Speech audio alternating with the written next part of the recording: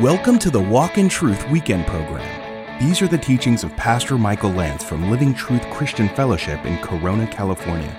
It's our goal to reach out with God's truth to all people. Before we get started with today's teaching, remember you can learn more about Pastor Michael Lance, the church, how to donate, how to contact us, and the podcast when you visit walkintruth.com. Now, here's Pastor Michael Lance and part 3 of his teaching in Revelation 13, the Mark of the Beast. I saw another beast, Revelation 13:11, coming up out of the earth. The first one was from the sea, the second one from the earth. He had 2 horns like a lamb. He looks harmless, but he spoke as a dragon. The idea probably of power and craftiness. He looks like a lamb. He speaks like a dragon. In Revelation 5, we saw a lamb as if slain, right? And that lamb was representative of who? Jesus Christ. This lamb is the false prophet. And we learn that from other verses later on in the book. He's kind of the religious arm of this Antichrist who seems to be political. And so he arises from the earth here, and he looks harmless. In fact, there are some that believe that he tries to convince the world that he is Jesus, that he's the Messiah, that he's the Lamb, that it's okay to give your allegiance to this political leader. Look, I'm telling you, this is who I am. And look at what's happened to him. He had a mortal wound, a fatal wound, and he's okay. And you guys have been worshiping him anyway. And notice something else. He exercises, verse 12, all the authority of the first beast, or the Antichrist, in his presence. And he makes the earth and those who dwell in it to worship the first beast, whose fatal wound was healed. This so-called false prophet, religious leader, is pointing the world to worship the Antichrist, or the beast. And the world is right with him. And you know, the world has had a lot of false prophets. There were false prophets of Baal back in the day. Jesus said there will be false Christs and false prophets. They've been all over the Bible for a long time. There were many false prophets prophesying falsely to the kings of Israel, saying peace, peace, when there was no peace. It's nothing new to have false prophets. To people using the name of God, saying they speak for God. But notice something else about this second beast in 13. He performs great signs so that he even makes fire come down out of heaven to the earth in the presence of men. We're at a Bible study studying some of these subjects. And one of the guys at the study who's up on eschatology said, Pastor Michael, I've never seen you call fire down from heaven. And I told him I've tried a few times, but it's not working. But anyway, just a joke. But here's the thing. Can you imagine, and I don't know how literally to take this, but could you imagine if someone could perform such a sign as this, how people could easily be swayed? Who could call fire down from heaven? In the Old Testament, it was Elijah. And in Revelation 11, it was one of the 2 witnesses. And some people believe the 2 witnesses represents the church. Others of us have said perhaps it's Moses and Elijah, or Enoch and Elijah. Whoever it is, the devil is parroting the work of God again, almost like in the book of Exodus when the Egyptian magicians parroted the work that Moses did. Was it sleight of hand? Was it what they call prestidigitation, that you're just fooling somebody? Or was it a real demonic miracle? Can the enemy do false signs and wonders? I'd say so. I'm sure he's limited. He can't do what God can do, but he can do some things to impress people, it would appear. And this false prophet, this sidekick of this other beast, is doing some incredible things that, would convince probably everybody, unless they knew to test these things in a way that we know. In Matthew 24:24, Jesus says, false Christs and false prophets will arise and will show great signs and wonders so as to mislead, if possible, even the elect. Matthew 24:24. I want you to turn to Deuteronomy 13 for a second. Genesis, Exodus, Leviticus, Numbers, Deuteronomy 13. This is a verse just to keep in mind in light of what's being talked about. Deuteronomy 13, Moses writing says these words, verse 1. If a prophet or a dreamer of dreams arises among you and gives you a sign or a wonder, Deuteronomy 13:1. I'll slow down for a second, but we got to move quickly. If a prophet or a dreamer of dreams arises among you, gives you a sign or a wonder, Deuteronomy 13:2, and the sign or the wonder comes true, concerning which he spoke to you, saying, let us go after other gods whom you have not known, and let us serve them. You shall not listen to the words of that prophet or that dreamer of dreams, for the Lord your God is testing you to find out if you love the Lord your God with all your heart and with all your soul. Moses said to the children of Israel, if you have a guy who does a sign or a wonder or a token and it comes to pass, but his message is to follow other gods besides me, don't do it. The sign is not the ultimate test of his validity. His words are. What he tells you to do, to worship, to act upon, to believe. Ultimately, back to Revelation 13, we do not measure one by how he dresses, if he holds a Bible, if he sounds good, if he's a good speaker. We test by the word of God.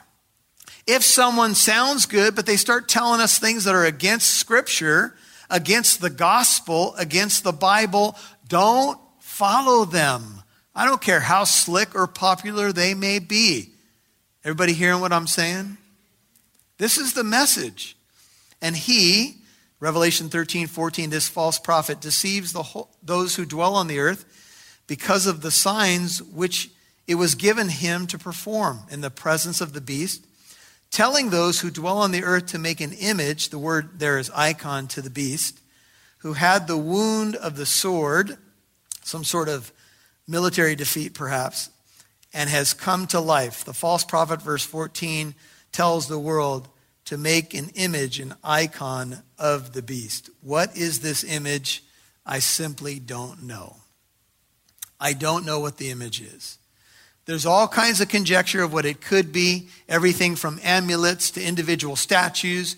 We do know that the Caesars back in the day, when Rome was conquering much of the known world, would plant a huge statue of the Caesar at a major port or somewhere where it was visible even to ships that were coming into the area, to tell you who you had to pay allegiance to.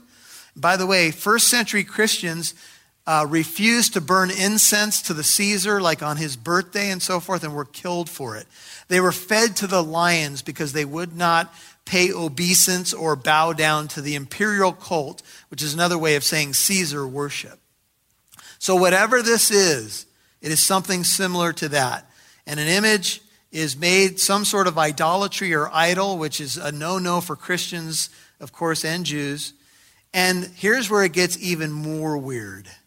There was given to him to give breath to the image of the beast, not to the beast himself, but to the image, that the image of the beast might even speak and cause as many as do not worship the image of the beast to be killed.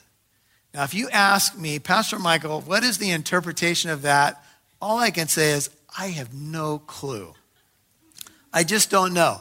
Now, I have heard that in the ancient world, when the imperial cult was happening, sometimes there would be pagan priests who would do some sort of ventriloquism behind these statues or idols, throw their voice to make it sound like it was speaking or an oracle was being given by the statue. Is that what's going on? Could it be that modern technology in some way will play a part in this so that it will appear that life has come into an image? Could cell phones or robots or something like that have a part? I don't know. But God is the one that breathes life into man. And again, this is the enemy trying to parrot the work of God. Whatever this means, it's weird. There's death if you don't bow down to the image. Is it just symbolic? It may well be. But Dr. Gundry says these words. We need to interpret this passage in the light of the culture of John's day. In order to control the diverse peoples and nations of their vast Roman Empire and to promote some degree of unification, The Romans erected statues of and temples to the Caesar or emperor in the cities of the lands that they conquered. These conquered peoples were then demanded to worship those statues. It was a method of showing loyalty to their captors. Certain historical records report that some priests in pagan temples did this ventriloquism trick in order to cause people to believe that there was some life or whatever. And he, verse 16, causes all, the small and the great, and the rich and the poor, and the free men and the slaves, to be given a mark on their right hand or on their forehead. Now this is the famous mark of the beast. What is the mark? Is it a microchip? Is it a actual visible thing that you could look at? Well, whatever it is a counterfeit of God's mark. Everybody remember in chapter 7? God sealed who? The 144,000. The seal, just flip back so you can see this. Revelation 7, look at verse 3. Where was the seal put on them? Revelation 7, verse 3. Do not harm the earth or the sea or the trees until we have sealed the bondservants of our God on what? Their forehead. Everybody go to Revelation 14, look at verse 1.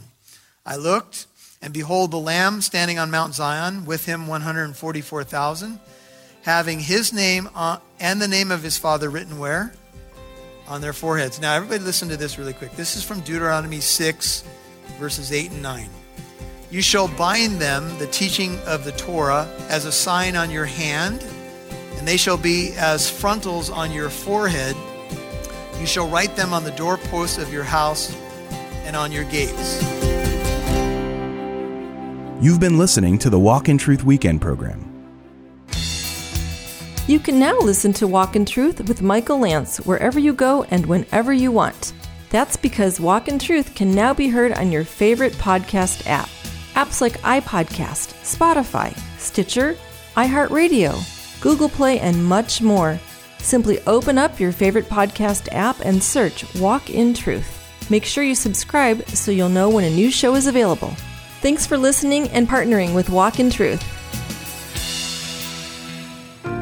Visit the Walk in Truth store today and get the DVD series in Revelation by Michael Lance.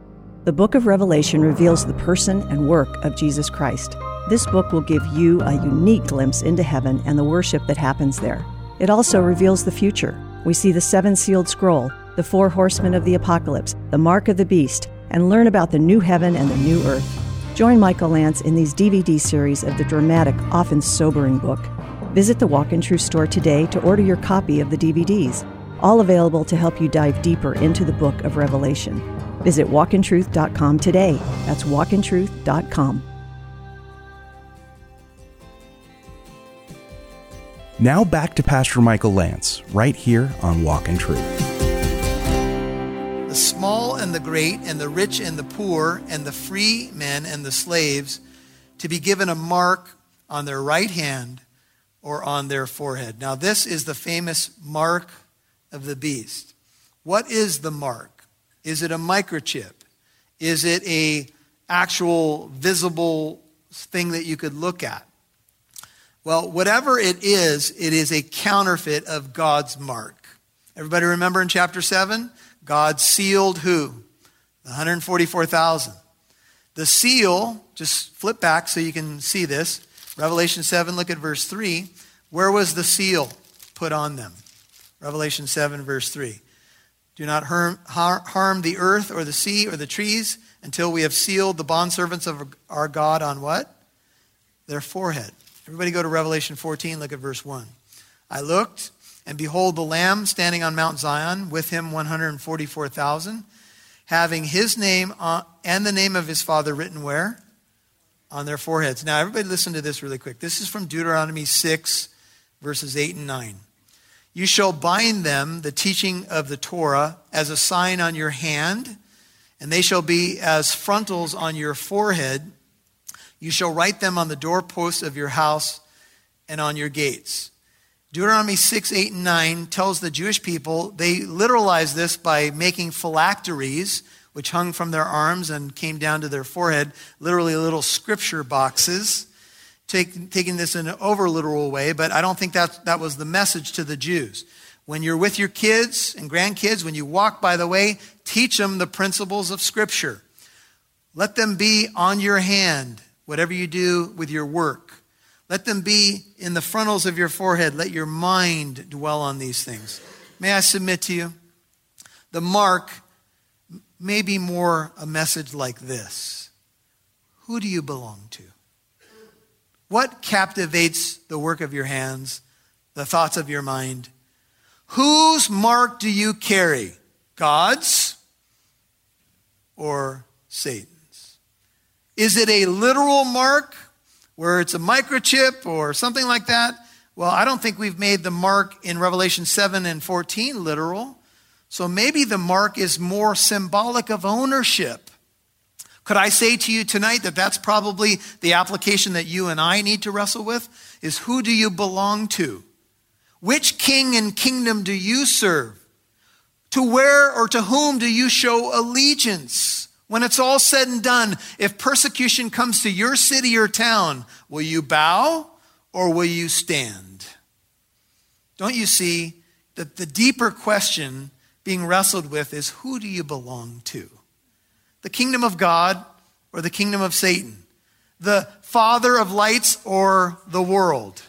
What system, what Pied Piper do you follow? Have you answered that question? Have you answered that question for yourself no matter what comes your way?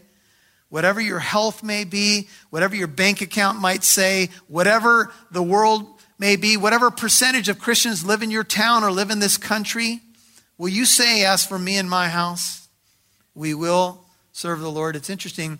Back in the day, slaves in Rome actually were marked on their foreheads or their hands. Runaway slaves actually were marked with a CF, cave furum. It meant beware of thief. It marked them as a fugitive. It was put in a place where you normally wouldn't cover it with clothing on your forehead or on your hand to mark you. And a slave was marked with a brand to depict ownership. So again, I would say whatever you make of this mark, the deeper message has to do with ownership. Whom do you serve? Jesus said you can't serve two masters. You can't do it. And he provides that no one should be able to buy or to sell except the one who has the mark, either the name of the beast or the number of his name. Do you know, I was doing a little study on this, and I heard that a papal bull was issued. And you say, what? What?